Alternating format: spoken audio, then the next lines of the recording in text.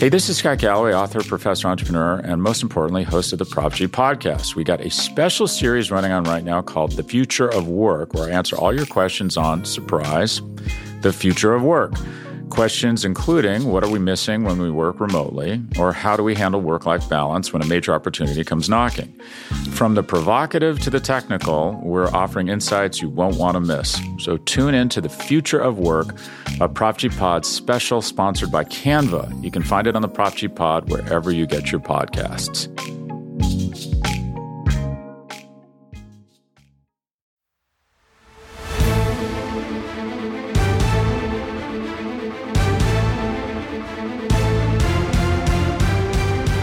Welcome one, welcome all. It is the NFC East Mixtape, and this is March. This is the greatest crossover event ever attempted in the history of mankind. You can hear this podcast on all four NFC East platforms at SB Nation, Blog of the Boys, Bleeding Green Nation, Hogs Haven, Big Blue View for your Cowboys, Eagles, Commanders, and Giants content. I am RJ Ochoa from Blog of the Boys. He is Brandon Lee Gotten from Bleeding Green Nation. BLG, happy March to you. RJ, I can't wait to share with the listeners our bracket that we made. This big field, this tournament that we have of something that is definitely real. Actually, no, we don't have a plan for today's show, so that's fun. So, full disclosure, like right away, just straight up, BLG and I thought we had a plan, actually. When we stopped recording last week, we said we went over something, and you said, that sounds cool. So I actually move forward with that assumption. And then on Tuesday morning, the day we record, you were like, hey, what if we talk about this? And I was like, that's really boring. And then you were like, what if we talk about this? And I was like, that's really boring. And so we hated each other's ideas. So we decided, well, it's time to record. Let's just be, and let's figure it out. Let's riff, baby. Just riffing, baby, in the words of Daryl Morey. It's kind of a tough spot, RJ, to be us. I mean, obviously it's never a tough spot to be us. Great jobs and whatnot. But in terms of content creation and everything, we're on the precipice of the combine here. It's just starting out as we're recording. Really, all the interviews and stuff are just about to take place right after we're done recording this. We're recording on Tuesday, March 1st at 11:17 a.m. Eastern, the premier time zone, if you will. So here we are. Yeah, actually, we normally record at 11 a.m. Central. That's kind of like our normal window. And when I first messaged you to set this up, again, we're really stalling for time. I said, let's do 11 a.m. Central, and you said, cool, that sounds good. And I actually said, wait a minute, that's when Mike McCarthy is scheduled to speak.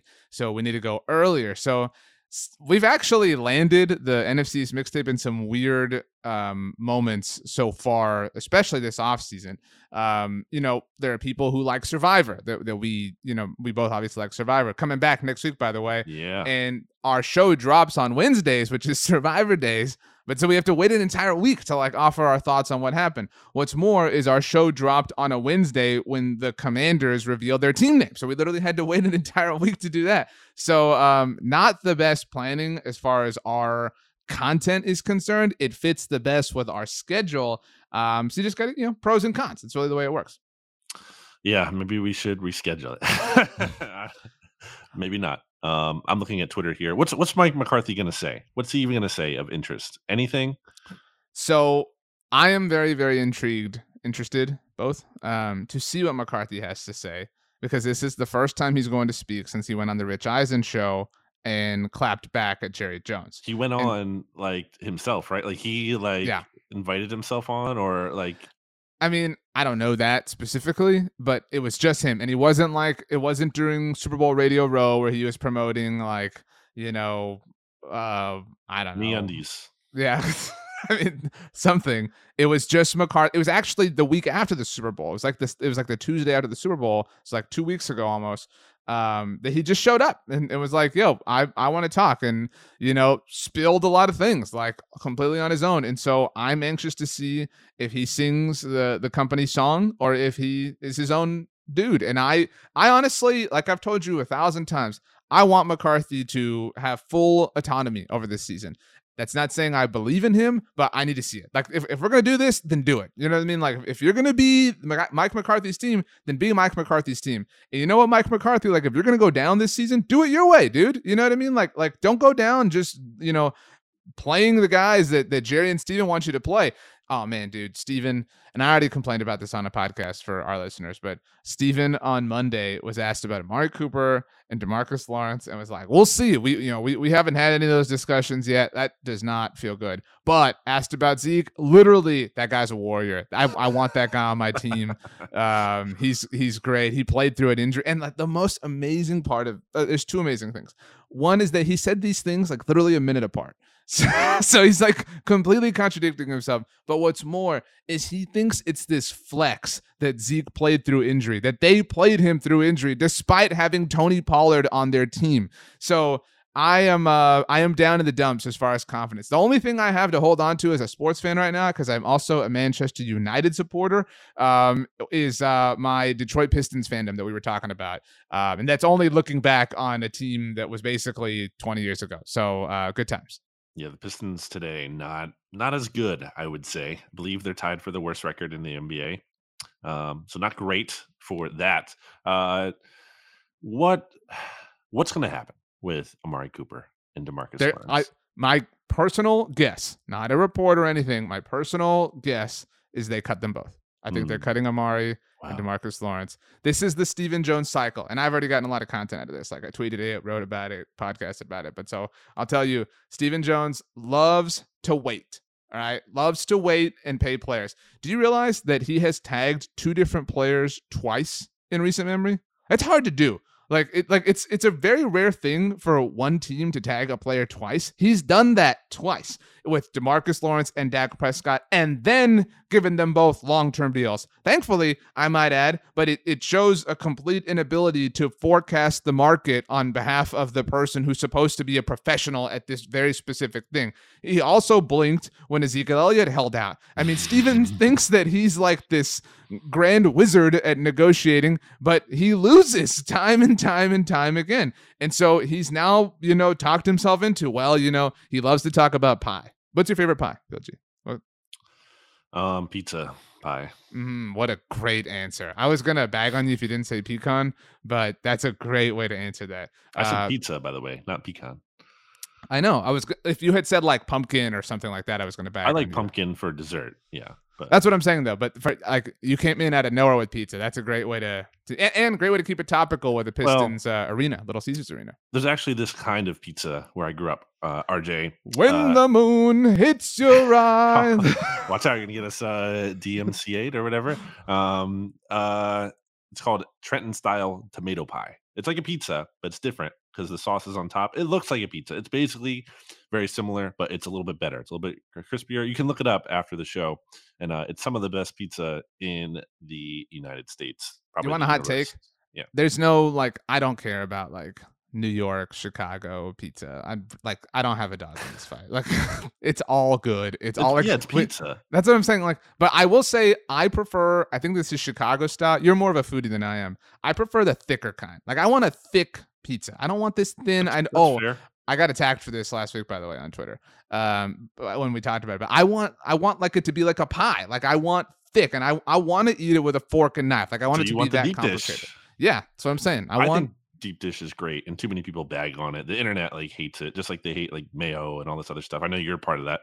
The mayo, a Nickelback, and it's just a very common denominator. It's called AVCC. Kirk Cousins, which you jump on. Yeah, no, for that sure. is definitely a different thing, because he gets a lot of praise from a lot of people. But anyway, I have a theory about pizza that I've kind of been working on, been crafting it carefully, and I think the best pizza is sauce on top. I think we traditionally think of pizza dough, then you put the sauce on, then you put the cheese. No, I think that's wrong, because I think the sauce is kind of it disrupts the crust texture, I think. And with deep dish, you're talking about Chicago style, they actually do cheese on the bottom. It's the dough in the pan, and then they put the cheese down on that, and then they put the sauce on top. And I think because of how the sauce cooks too, with direct heat right on it, as opposed to underneath the cheese, I think there's something to it, cooking better. I don't know. I think with Chicago deep dish, with Detroit style deep dish, which is kind of really come up and been a thing in the food world, and I think is also really good. They also ladle the sauce on top of that pizza. It's not underneath. And then tomato pie, like I said, Trenton style tomato pie, they also sprinkle the sauce on top. So sauce on top, cheese on the bottom. That's the best pizza. I've looked up this Trenton style tomato pie, and it's thinner, but it's good. It's not So you're saying you're like thicker, but I think you would like this. The taste is really good. Yeah. You can eat a ton of it too. You can eat like a whole pizza. Like I can eat a whole pizza of almost any kind of pizza. So I'm looking at this one photo, and we'll get back to Stephen Jones ruining the Cowboys in a minute. But it's like all sauce. I don't know if that's what you're talking about. No, because there's a like that's where tomato pie can get a little tricky. Because in Philly, tomato pie is more of just like an actual maybe like square rectangular kind of. That's what I'm looking at. It's like it looks like a pool where the water is sauce, and then there's just like a little bit of cheese sprinkled on top. No. That's a different kind of tomato pie. That's why I said specifically Trenton style tomato pie. That's a big pizza pie. That's amore. Actually, people used to say that's amari. That was like a thing, like when the Cowboys first traded, were like, that's amare. Transition king. And Steven wants to kill that. Why? And so, like why? So that's his thing. Yeah. Like he loves to like refuse to pay players and then overpay players and then talk about how they're taking up too much percentage of the pie and then feel like, well, we need some salary cap space. Why do they need salary cap space? Because BLG, the Cowboys take big swings at free agents every single year. No, they need salary cap space to just like hoard and sign their value guys. Like, and some of those, pan out. Like this past season, they got a few of them, like Carlos Watkins and Jaron Kearse, but that doesn't happen every single year. But it did, which is only going to validate his theory. And then they get an influx of talent, and then those guys reach a point where they need new contracts. So soon enough, it will be Micah Parsons, and he will drag his feet on that, and then he will overpay him, and then he'll be somebody who takes up too much percentage of the pie, and then they'll have to do something there. And so it's just like look, I mean, I don't want to talk about quarterback contracts. Like, I'm so grateful that's not a part of my life this offseason, but Steven is here like, oh man, well, when your quarterback's taking up $40 million, you can only do so much. That's true, Steven. But if you had the foresight 3 years ago, you wouldn't be paying him $40 million. You'd be paying him like $36 million, and it'd be like well in the past by now. But because you don't know how to do this, that's where you're setting things up to fail. I mean, they literally said, BLG, he did on Monday, he effectively said they know they can kick the can down the road with restructures. And you shouldn't do every restructure, and he said, but we don't want to do that. Imagine you're Mike McCarthy and like your season's on the line and they're like, dude, I think we're going to get rid of Amari and DeMarcus Lawrence, but good luck. We'll see you later, coach. That would suck. Do you want Amari and or DeMarcus Lawrence gone? I don't. I mean, do you think it's the right move for the team? No, like I'm not going to sit here and like die on the Amari or Tank Hills, but I mean, I think they're both very good players. Again, like where they rank within the spectrum of like best Cowboys players to worst Cowboys players, I don't exactly know, but they're both top 7 players at the absolute worst, and the team is much better with them than without them. What's more is there is uncertainty at both of those positions this offseason. At wide receiver, Michael Gallup is a free agent. Cedric Wilson and Noah Brown are both free agents, obviously lower level players, but still important. And Randy Gregory's a free agent at defensive end. And they don't want to commit Micah Parsons to playing pass rusher full time. And like, if you wanted to do that, I still would think it was dumb, but at least you have an answer. But like, there is a world where not just Amari Cooper and Michael Gallup are both gone from your receiver room, but DeMarcus Lawrence and Randy Gregory are both gone from your defensive end rotation. So I don't see how that makes you good. Let alone, I don't see how that jives with Jerry Jones's, I'm so mad, I would do anything to win a Super Bowl. No, that's why when all these Cowboys fans bought that line after the season ended, they were like, well, Jerry's pissed, man. Watch out, he's going to do something. They haven't done anything. And what's more is they're only going to strip away from this team that already wasn't good enough. That's my rant. That's Amare. It's kind of funny how quickly things can change. And I think you talked about this, or someone did on BTB recently, about how, oh man, look at the Cowboys. They have Amari Cooper, then they draft CeeDee Lamb, and then Michael Gallup's a good player too. And now it's like, I mean, I guess you're going to resign Gallup if you don't bring back Amari Cooper, but I mean, he's still going to be a free agent. That was me that wrote what you're talking about. And 2 years ago when they drafted CD, it was like, well, they could all go for 1,000 yards like in a season. And granted, Dak got hurt, and then that was the first season, because we've only gotten 12 games with all three, and that's football. Like you right. Can't expect like that things are ever going to go your way.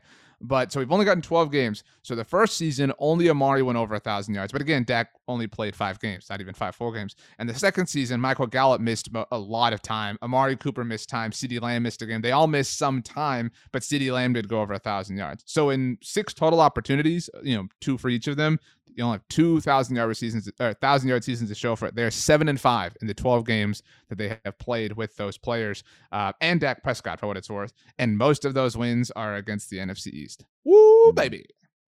Yeah. Speaking of that, I had an Eagles thing that I wanted to share with you that I was actually talking to Stats about the other night because he sent me this article that I had already read at the time from Football Outsiders. Big flex. I don't know if you saw this. Oh no! Wait a minute. Is this the 32 fan base delusions? Yeah. From Mike Taylor. I sent that to him, and then he tried to pawn it off to you as like, look at this cool thing I found. Wow, the audacity! Wow. But it was great. How the sausage gets made here. Oh, but so I know this is something that I've been saying is what you're about to talk about. Okay, let's sing the songs of RJ now. Let's go. Well, I think this is a little bit of a straw man. And I like Mike. Don't get me wrong. I think Mike is a really good writer. I'd say we're friendly. But this idea. Who wrote the article you're talking about? Yes, on Football Outsiders about 32 fan delusions. The one for the Eagles is like, the delusion is that Howie Roseman sucks. And there's some stuff in there about like, oh, he's not a football guy. Do I ever say that? That's never my criticism of him. My criticism of him is I think he outsmarts himself a lot. And I also think that he isn't honest with, and the Eagles as a collective, I've been saying this for a while, are not honest about how they evaluate themselves. Like this idea that, oh, they missed the playoffs just once in the last 5 years. Like that sounds really good on paper, but when you kind of like drill down into it a little bit deeper, and I want to give credit to Sheil Kapadia here, friend of the SB Nation NFL show, also a friend of BGN Radio, and kind of just, I would say, a friend of mine. So not friend of the mixtape, just, this cool. Just we leave haven't us out in the yet. Well, that's whose fault is that? If he's your friend in all these capacities, whose fault is that? I'm not blaming you. It's my fault, but I'm saying we should get him on at some point. Anyway, the point of this argument is that, and stick with me for a little bit here because it's a long walk maybe, but or maybe it's not. The Eagles have played 65 games since winning the Super Bowl. RJ, where do you think they rank in terms of point differential and winning percentage? I don't need exact rankings. That's maybe hard, but like, where do you think? Like, middle top of the third pack, of the league. Yep, because middle of the pack. If I like, I'm refreshing, like I'm going through it in my mind, like the season since 2018. I wouldn't say they limped into the playoffs, but they got into the playoffs somewhat strongly off of Nick Foles at the end. And then they were in week 17 and they needed the Bears to win with no reason to play their starters. Right. And they beat the Kirk Cousins led Vikings. Right. Yeah. And then they beat the Bears in the playoffs off the double doink. Right. So, okay. And that's also like going back to that, by the way, like everyone talks about how if Alshon didn't drop that pass, they make the Super Bowl again. Well, it's like, doesn't that kind of even out though with the double doink? It's like you got like the double doink, and you got unlucky with Alshon thing. It's not like that evens out. It's not like, oh, you had this terrible luck.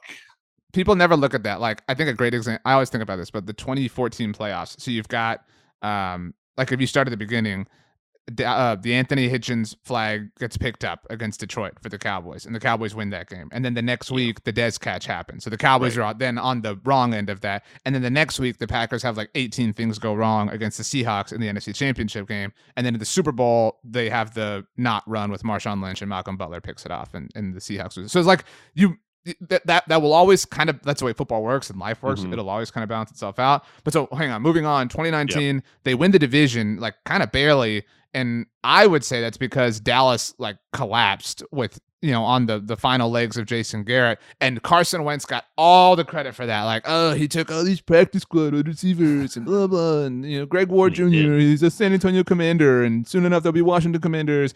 And so, but then they get embarrassed in the playoffs by the Seahawks. And then 2020 just kind of a total and complete failure. And this year only made the playoffs as the new added wildcard team. So, I mean, yeah, it's kind of hollow. I agree. Like, they are 18th in point differential and 19th in winning percentage, to put exact figures on it. They're just, my thing has been like, they're mediocre and irrelevant from a league-wide landscape. Like, I'm not really talking about them on the SB Nation NFL show unless like maybe I'm involved or like, some kind of connection to that. But like, better point, like, I read, Football Morning in America by Peter King and Albert Breer's Monday Morning Quarterback every week. And the Eagles are like barely in there. And if they are, it's very like tangentially. It's not even like directly about them. They're like maybe referenced. And that's like over a consistent amount of time. It's not just like recently. And that might change coming up here with these first round picks, but I'll get to that. Like this idea though, that like Howie Roseman is actually great and everyone is an idiot who criticizes him.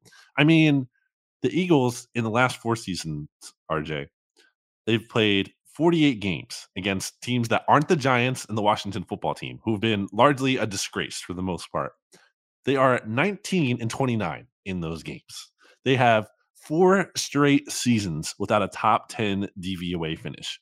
Maybe you're not the biggest DVOA. You're talking about overall DVOA.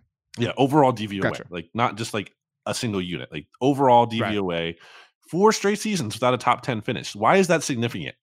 It's because it's the first time in franchise history since 1984 to 1987 that has happened. Like, isn't that kind of a signal that this isn't this amazing era, and maybe there should be criticism here? I think, I mean, you're doing this, but I think we tend to live in these like extremes. So like we love to say, and I say this seriously, like it can, like multiple things can be true.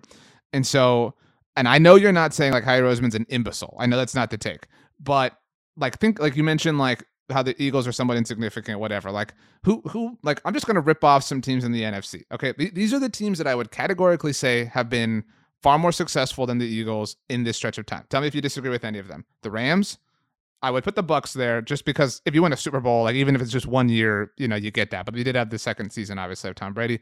The Packers, we agree with that, right? Those 3 for sure.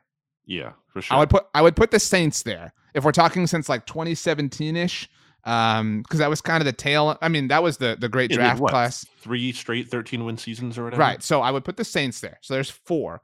I would probably put the Seahawks there still. I know that the last few years have left a kind of bad taste in our mouth. With they beat the Eagles in the playoffs a couple years ago. Yeah. And so did the Saints too. I mean, to that point. But so we're up to 5 teams now. But tell me if any of these teams, maybe the 49ers too. Yeah, so 6 teams. 6 teams. Yeah, definitely easily. The 49ers. Okay. But none of these, and like maybe the Cowboys are kind of equal with the Eagles in this sense. Like I think that since the Eagles won the Super Bowl, so 2018, Super Bowl, yeah, right, 2018 to now, I think they're both well ahead of these NFC franchises. The Cardinals, and tell me if you disagree. Cardinals, Falcons, Panthers, Vikings, Bears, Lions, Washington, and the Giants, easily, sure. Right? Yeah. So like.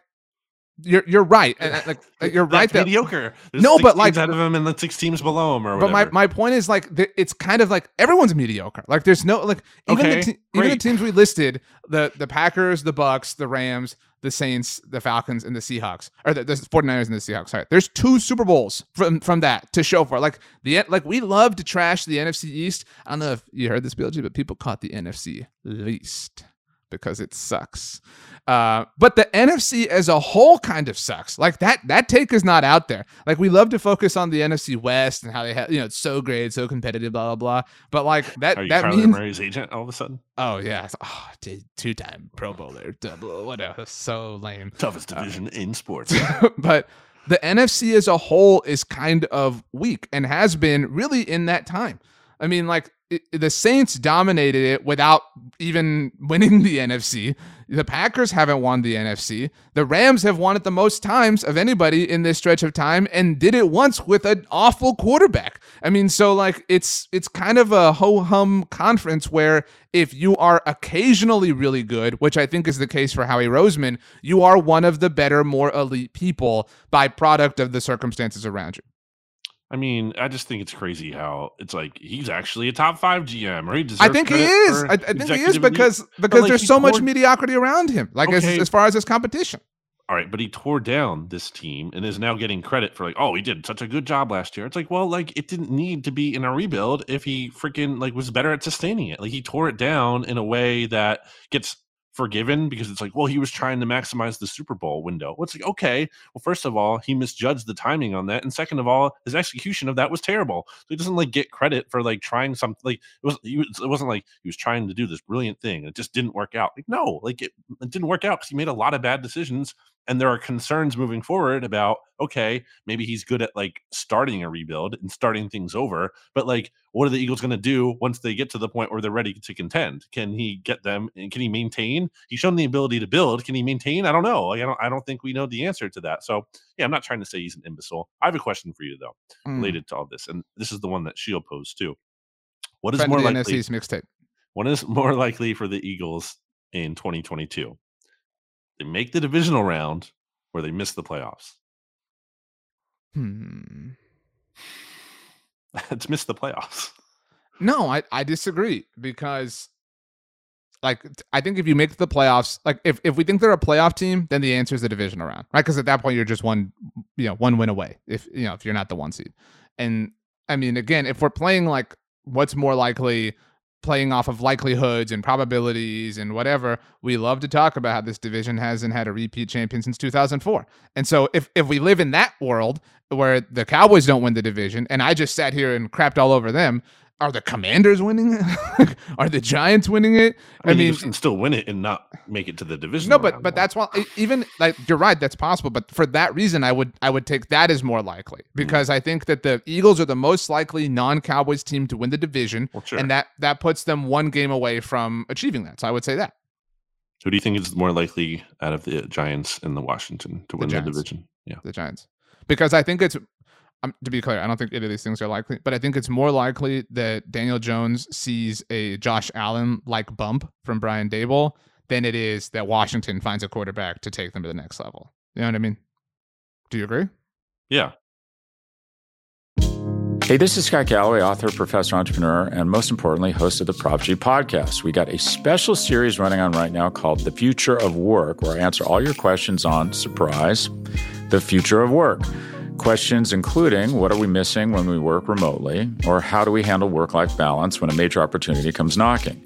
From the provocative to the technical, we're offering insights you won't want to miss. So tune in to The Future of Work, a Prop G Pod special sponsored by Canva. You can find it on the Prop G Pod wherever you get your podcasts.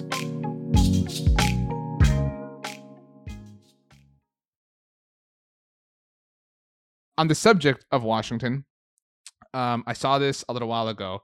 Oh, actually, I saw this, like, this has been all over the place, that the Commanders are going to take a big swing at a quarterback, Brandon. They want Aaron Rodgers or Russell Wilson or, I mean, whoever the case is going to be. But we talked about this last week, how there's this, like, social media thought that because Russell Wilson changed his profile photo on Twitter to a photo of him in high school when he played high school football in Virginia, that he is headed to, like, I love stuff like this. Like, I love connecting loose social media dots. This is way beyond anything I would ever do.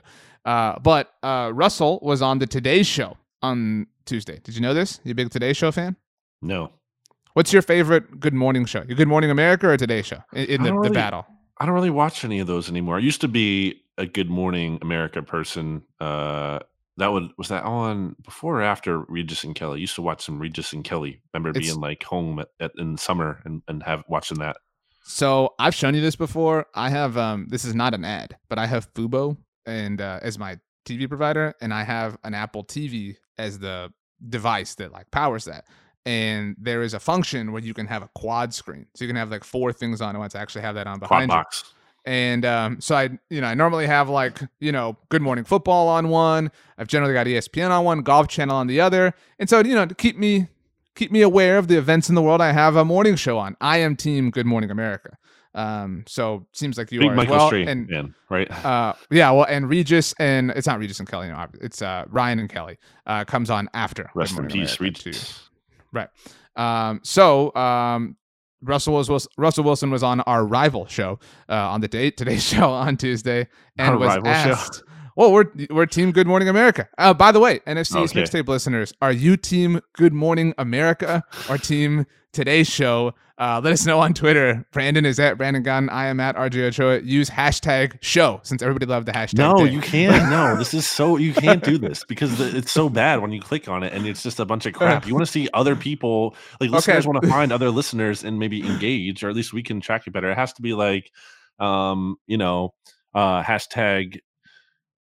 watch. How about this? Hashtag Mixtape Morning, because it's a morning show. Good job. Here we go. Are you Mixtape Morning? All right. So BLG and I are firmly Team Good Morning America. Are you Team Today Show? But Russell Wilson was on the Today Show and was asked about going to Washington, as in, DC. And he said, I'm from Richmond. I know what you mean. I got people hitting me up every day, all my friends and all that from the East Coast. Why aren't you doing it in his voice? Oh, okay. I'm sorry. I got this. I'm from Richmond. I know what you mean. I got people hitting me up every day, all my friends and all that from the East Coast. But Seattle's the place to be. I'm at right now, and I love it. I love it. Seattle, go Hawks, baby. I mean, because over on the West Coast, I mean, we're we call ourselves the West. Cali gets the West Coast vibes. LA, I know the Rams won the Super Bowl, but we're the West Coast too. You see it on Sunday Night Football, right? We throw the fish at the place, and we've got the Starbucks and Grey's Anatomy is and what's funny is Grey's Anatomy is actually on ABC, and that's Good Morning America. I know I'm here on the Today Show is NBC, whatever, but Sunday Night Football on NBC. Shout out Mike Tirico, baby. But yeah, so go Hawks, and no to the Commanders. Yeah, go Hawks, baby. That's what he said. Yeah. But yeah, so why would anybody want to go there? I mean, money. That's the only thing they can offer, like in theory. But only probably not actually. I think the only thing they can offer is Terry McLaurin. That's it. And cool. You have a wide receiver to throw to. You have that on a lot of teams. Who would you rather have, Terry McLaurin or DK Metcalf? And Tyler Lockett. Well, wait, both? I mean, if you're, anyone is taking Metcalf and Lockett, I think, over just Terry McLaurin. Yeah. Well, that's the situation that Russell's in. You kind of touched on this, but you didn't totally get there, and that's what I'm here for, to take this thing across the goal line. This is truly a battle of the Washington football teams. It's really what this is about. The which Washington is superior? Football team versus the former Washington football team now. So in a way, not. Russ isn't going there. I was thinking if we were going to talk about the biggest needs. Well, hang on. Sorry. No, hang on. Before you go there, the Hogs Haven Twitter account tweeted out, everybody go to Hogs Haven for your Washington Commanders content on Tuesday morning. Tuesday morning is also a retail store, just so everybody is aware of that. I'm just going to read the tweet on Twitter at Hogs Haven.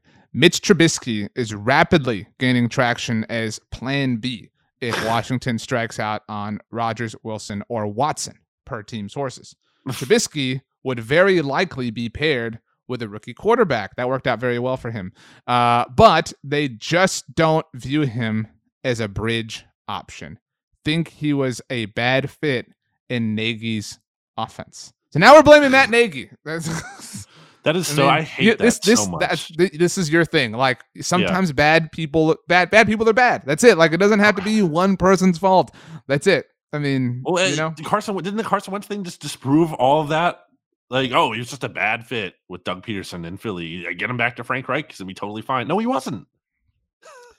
The Carson Wentz thing is amazing, dude. I don't think the Colts are roasted enough for what they did with this. I don't think the Colts are roasted enough in general. I went on a Colts diatribe on Monday Football Monday on the SB Nation NFL show. I hate the Colts now. I agree with you that Ballard and Reich are skating off too easy. I think Wentz is getting off too easy a little bit, just based in terms of not from a Colts perspective. They're obviously throwing him under the bus, but I saw Bill Barnwell's article or whatever for what all AFC, the one thing that all the AFC teams should do. And it was keep Carson Wentz, because actually he wasn't that bad. I've seen a lot of this. Actually, he wasn't that bad. You have to look beyond the stats, people. The numbers look great, sure. But they were running the ball almost less than any other team because they couldn't trust him to throw. I will say this. He's I categorize not that bad as a club, right? There are a lot of people in the not that bad club. Wentz, Garoppolo, Trubisky, Dalton, you know what I mean? And so if you have one of them, you have all of them. That was my argument on Monday Football Monday. So you shouldn't cut Wentz just to go get one of those guys. Was my only point. And that, again, I'm not caping for Wentz, but that's just where they are. But they made this bet. Yeah, I mean, I'm not cutting Carson Wentz so you can trade for Jimmy G. Correct. But that would be the move. That would literally be it would cost for the Colts, it would cost this, dead cap hit from Wentz and whatever draft compensation, and they already don't have a first round draft pick because of the Wentz trade to make a lateral move at best. You know what I'm saying? For Garoppolo, what? That's stupid. So whatever. Somehow this turned into a conversation about the Colts, which is sad. But that's who Washington is. They're just that uninspiring. They are so insignificant, dude. I mean, just blah. I feel bad for Stabby. Outside of quarterback, which is their obvious biggest need, and yes, I also feel bad. No, I don't really feel bad, but I mean, it's too bad for him, is what I will say. They need a second receiver. I mean, it's Terry McLaurin. But dude, Curtis Samuel was awesome for Ron Rivera in Carolina. He was awesome. They're going to be awesome. They're one of the best wide receiver duos in the NFL. Up there with Julio Jones and A.J. Brown. That was so dumb. Like, we called that from the jump. Like, we picked Curtis Samuel, right? I called it. You kind of jumped on board, but yes, we did call it. I mean, I think I was never like I never understood like Curtis Samuel hype. Like, I just never understood that. Do you know who was Washington's leading receiver last year? It was Terry McLaurin, right? But who was their second leading receiver? The fact that you don't even can't even venture a guess at the top speaks to the point here. It wasn't Logan Thomas. I'll give you. I was going to guess Logan Thomas because he was hurt a lot. Well, I mean, still, I mean, yeah. Was it Antonio Gibson? It was not. Who was it? It was J.D. McKissick, a running back. That is so sad. Oh my I know. gosh. Their second, not even and also a journeyman running back. But not even like their top running back. Like, do you remember when? Speaking of again, we do this, or it's like people love to like take the Carolina things and apply them to Ron Rivera in Washington. People do that with like any person that has changed, scenes or whatever. But like, remember the take in the preseason? It was like, well, Ron Rivera wants to use Antonio Gibson the way he used Christian McCaffrey in Carolina. Right. Like, it was so stupid that was something a thing that gets like shared on Instagram and is like gets to the googly eye emojis, and people are like, oh, watch out. Yeah. But J.D. McKissick outpaced him in terms of receiving yards. Let me read you the rest of Washington's like top 8 or whatever it is here, receiving leader. So Terry McLaurin over 1,000, obviously a great player. J.D. McKissick second. Adam Humphries with under 400 yards, by the way, 397 yards. After that, Adam Humphries, DeAndre Carter, Antonio Gibson, Ricky Seals-Jones, John Bates, Cam Sims. Logan Thomas. I was going to guess Cam Sims as second. Wow. Yeah. Oh my gosh. Well, I mean, he's fourth on, if you're just talking about wide receivers. So why why was the emphasis on wide? Like there's like actual, just not like long receivers, thin receivers, like actual receivers and not running backs or tight ends. Wow. Yeah. There you go. Sad, dude. I really think the Giants are turning it around a little bit. I'm a little bit bummed about this. I wrote something over the weekend. It was a poll at Blog on the Boys, and it was, which team are you more afraid of right now as a Cowboys fan, Eagles or Giants? And everyone said Eagles. Well, I didn't include Commanders for obvious reasons. But my whole premise was the answer is Eagles today, but long term it's the Giants. Like I'm not saying like the Giants are building a monster. Like that's not my take here, but I do think they're stabilizing, and I think they're if they reach normal mediocrity, that's bad news. Like, because then that 2-game sweep for Dallas and Philly every year is a 1-game split, and now you're stuck. Yeah, I mean, it's all about expectation and expectation. Well, I actually, you know what? I'm sorry, because the Eagles already split with the Giants. The Eagles lost to Joe Judge last season. They did that last year and this year. The Eagles lost to Joe Judge. I just want to, in case you didn't say that, the Eagles lost to a Joe Judge-led team twice. This last season and the year before that. He owns the Philadelphia Eagles. He's from Philly, and he's back in New England now. Rise! That's the only Judge that gets that, with baseball's lockout and everything. So, I bet you love Aaron Judge. I bet you love that. I've said the Yankees, out of all the New York teams, if I have to pick one New York team that I don't hate, and it sounds crazy because everyone would probably take the Yankees because, obnoxious, bunch of Cowboys fans as well. I just think part of it too is I grew up in an area where I would go to Trenton Thunder games, and they were like the AA affiliate of the Yankees. So I saw Bernie Williams. And some. Isn't Trenton the capital of New Jersey? It is. Look at me! Wow. Okay. Nice geography by you. What's the capital of Idaho? Des Moines? No, that's Iowa. Big whiff. They're I've always I'm not the only person. They're the same state in my mind. Idaho and Iowa? Yeah, I blend them. Not even close. They're the same part of the map. You know what I mean? Not even close. They're in the same neck of the woods. Do you know where Idaho is? It's the same way that everything in the Northeast, all the tiny ones that need the lines on maps to show you the name, all those are the same place to me. Name a state that borders Idaho. Montana. Okay. Yeah. There we go. Name a state that borders Iowa. Montana. No, not even close. Nevada. What's your favorite northeastern state? Massachusetts. Why? It's the only one I've been to. Yeah, it's the only one I've been to. I loved, I mean, I also like, I'm sure there's like some, eliteness or, pretentiousness here. I don't know what like qualifies as the Northeast. Like I'm very, unaware of this. So like, I'd like, is like Pennsylvania a Northeast state? You know what I mean? Like I loved Pittsburgh when my dad and I went to the Cowboys Steelers game in 2016. I loved that. I don't think that qualifies, but Pittsburgh is like almost like the South to me. I loved Massachusetts. Like, I mean, like, obviously a lot of like American history. The food was great. It was cold. We had some clam chowder. You know what I mean? Had some great seafood. Like, I think like when I think of like, I think of like a summer movie where they're like, we're going to the coast, the East Coast. Like they're going there. You know what I mean? Like Jaws. Yeah. Is that where Jaws takes place? I've never seen Jaws. I believe so. Yeah. Look at you, king of references now. Yeah, I watch all the movies and TV shows now. Yeah. Wow. Okay. I don't think anything so else. You like the Yankees? My take on that is I don't hate the Yankees as much as other people do, especially from Philly. My take on that is, as your friend, my read is that of the Philly teams, the Phillies are the one you are least passionate about. So, I mean, it kind of depends on the moment. I would say I'm more interested in the Phillies right now, slightly, but more than the Flyers. The Flyers are just like directionless and don't have any interesting. There's literally no reason. So maybe this is like how some Washington fans feel or Giants fans have felt. Like there's literally no reason to watch the Flyers because like they don't have any young players. There's no like vision. Like when the Sixers were really bad and they went through the process and they were tearing it down, I watched all those games because I still had fun because I understood there was a vision here. Like we have young players. We're going to be bad on purpose. We're all built, but we're building towards something. There's at least a long-term plan in place. Like with the Flyers and like for Washington and some of these directionless teams, like what's the reason to watch? Like what do you hang your hat on? There's nothing. Anyway, the Giants getting it turned around. Sucks to see. So. Yeah, I mean, again, it's all about expectation. Like I was saying here at the start, and they have such a low bar to clear.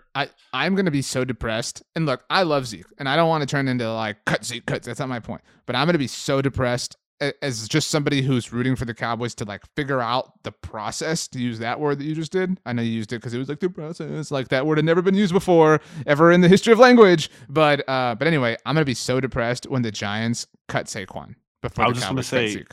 You were like circling around this, and I was thinking in my head. Circling around like Jaws. Yeah, circling around like Jaws. By the way, James Harden and Joel Embiid looking very good. Feeling Jaws very good Harden. about that. Jaws Embiid. That doesn't make any sense.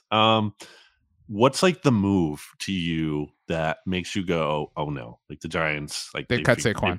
Yeah, right. Like, well, I think it would be like trading him. It's like you trade even for anything. Like even if they can get like a 7th or 6th. Yeah, well, it's like I find like that speaks to Howie Roseman, who you called an imbecile, that he got a 1st-round pick for Carson Wentz. Like that's third, yeah. That's amazing that he got anything. It is amazing, but I mean, if again, like you're right, if they trade it, it only bolsters the idea in my mind. But if they cut, I would almost actually be more impressed if they cut him because it would be. I don't think that's going to happen. But it would be an acceptance. It would be an acceptance of we just have to move on. Like that's what's best for our team, and that's what the Cowboys won't do. And that's not only applicable to Zeke, but I mean that would trouble me the most as a Cowboys fan from the perspective of they are understanding the right way to think, and that would suck a lot.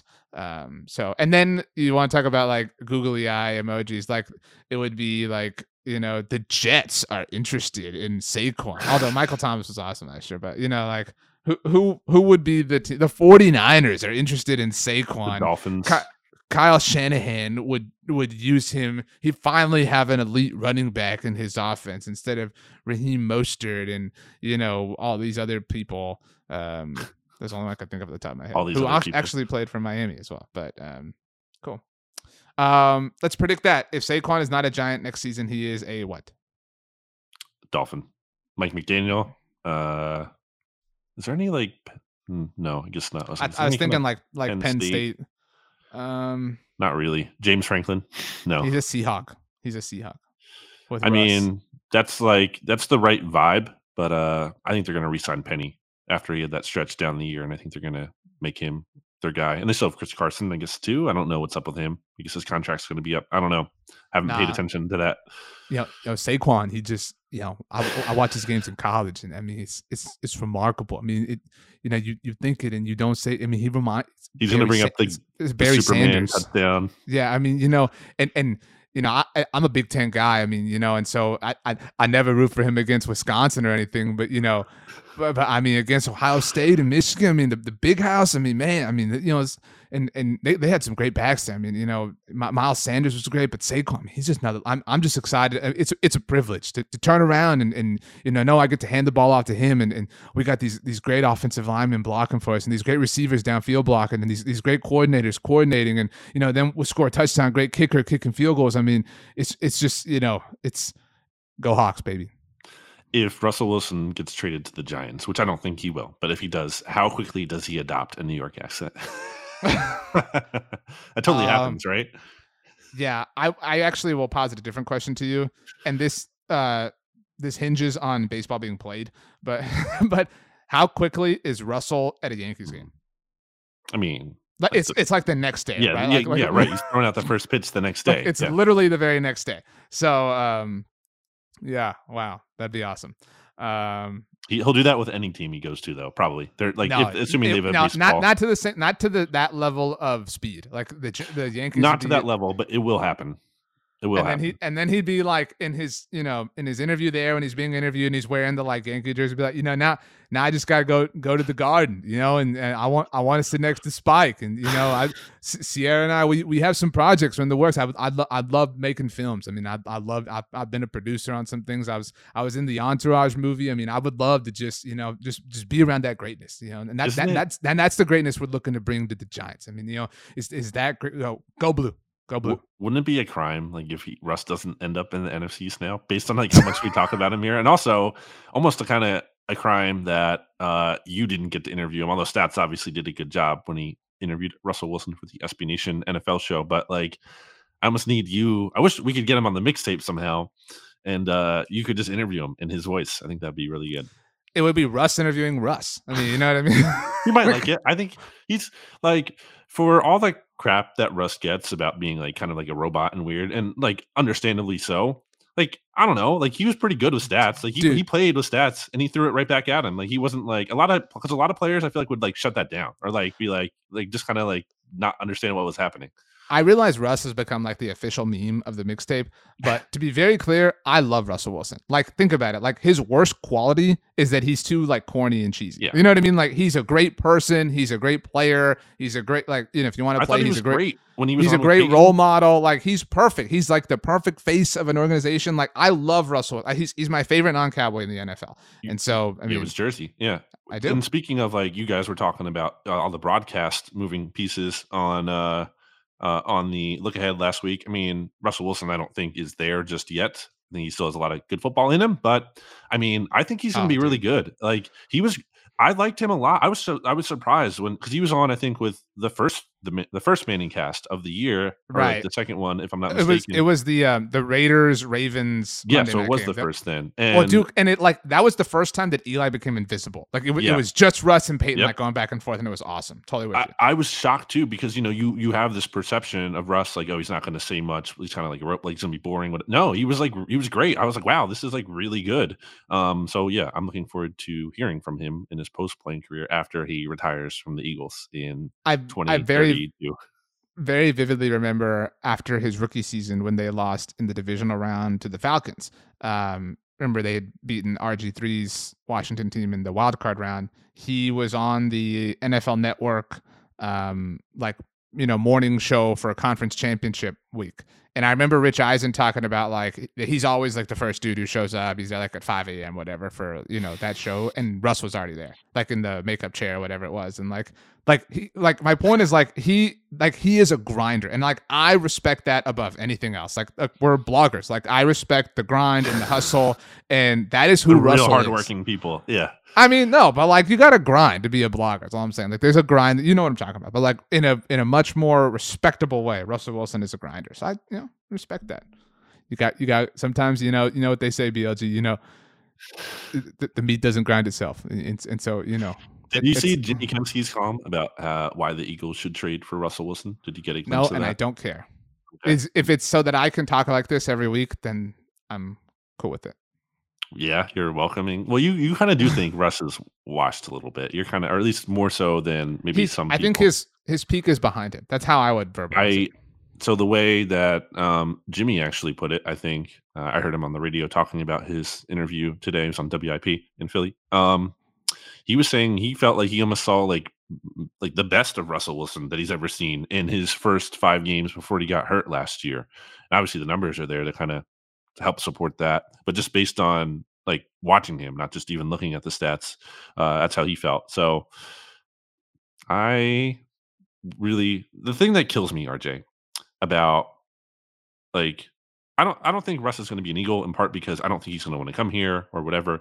Like this idea that like the Eagles are too far away to trade for Russell Wilson. I hate it so much. It is the bane of my existence. I really cannot. It just makes no sense to me. Like, what are you talking about? You're too far away to have a Hall of Fame quarterback. According to this one metric that is not like the certified thing, but I tweeted out yesterday because it helped support my argument. So therefore, it's a good piece of data. Guy named Arjan Menon, who kind of contributes to PFF. He came out with this quarterback health composite score thing. I don't know if you saw this. And I couldn't find one for the end of the season, but this was from like early December. So, a good sample size here for most of the season. Jalen Hurts was second in this metric last year. And that's not me saying I believe like the Eagles have the second best quarterback situation of any team in the NFL. I don't think that's the case. But this people are acting like they're like 32nd or like 30th, like they're at the very bottom of the league, and you get a quarterback and it doesn't even make a difference. Like that is so stupid to me. It's crazy, and it's like you have the picks now. You're not going to have them later. Like I just think the time to get Russell Wilson, if you can get him, is now. The time is now. BLG is the first person to ever say that sentence in any capacity in the history of mankind. This was a good Just Riffin' Baby episode. Next week, we'll be getting ready for free agency, so it'll be a little bit more organized. But on Twitter, Brandon Gunn, on Twitter, RJ Ochoa, hashtag Mixtape Morning to let us know which morning show you prefer. BLG, this is March. The last 8 words belong to you. RJ can't win MVP on his own podcast. I hate you. Later, everybody.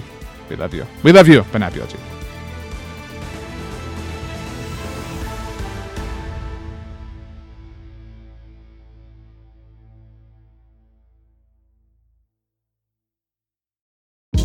Hey, this is Scott Galloway, author, professor, entrepreneur, and most importantly, host of the Prop G podcast. We got a special series running on right now called The Future of Work, where I answer all your questions on, surprise, the future of work. Questions including, what are we missing when we work remotely? Or how do we handle work-life balance when a major opportunity comes knocking? From the provocative to the technical, we're offering insights you won't want to miss. So tune in to The Future of Work, a Prop G Pod special sponsored by Canva. You can find it on the Prop G Pod wherever you get your podcasts.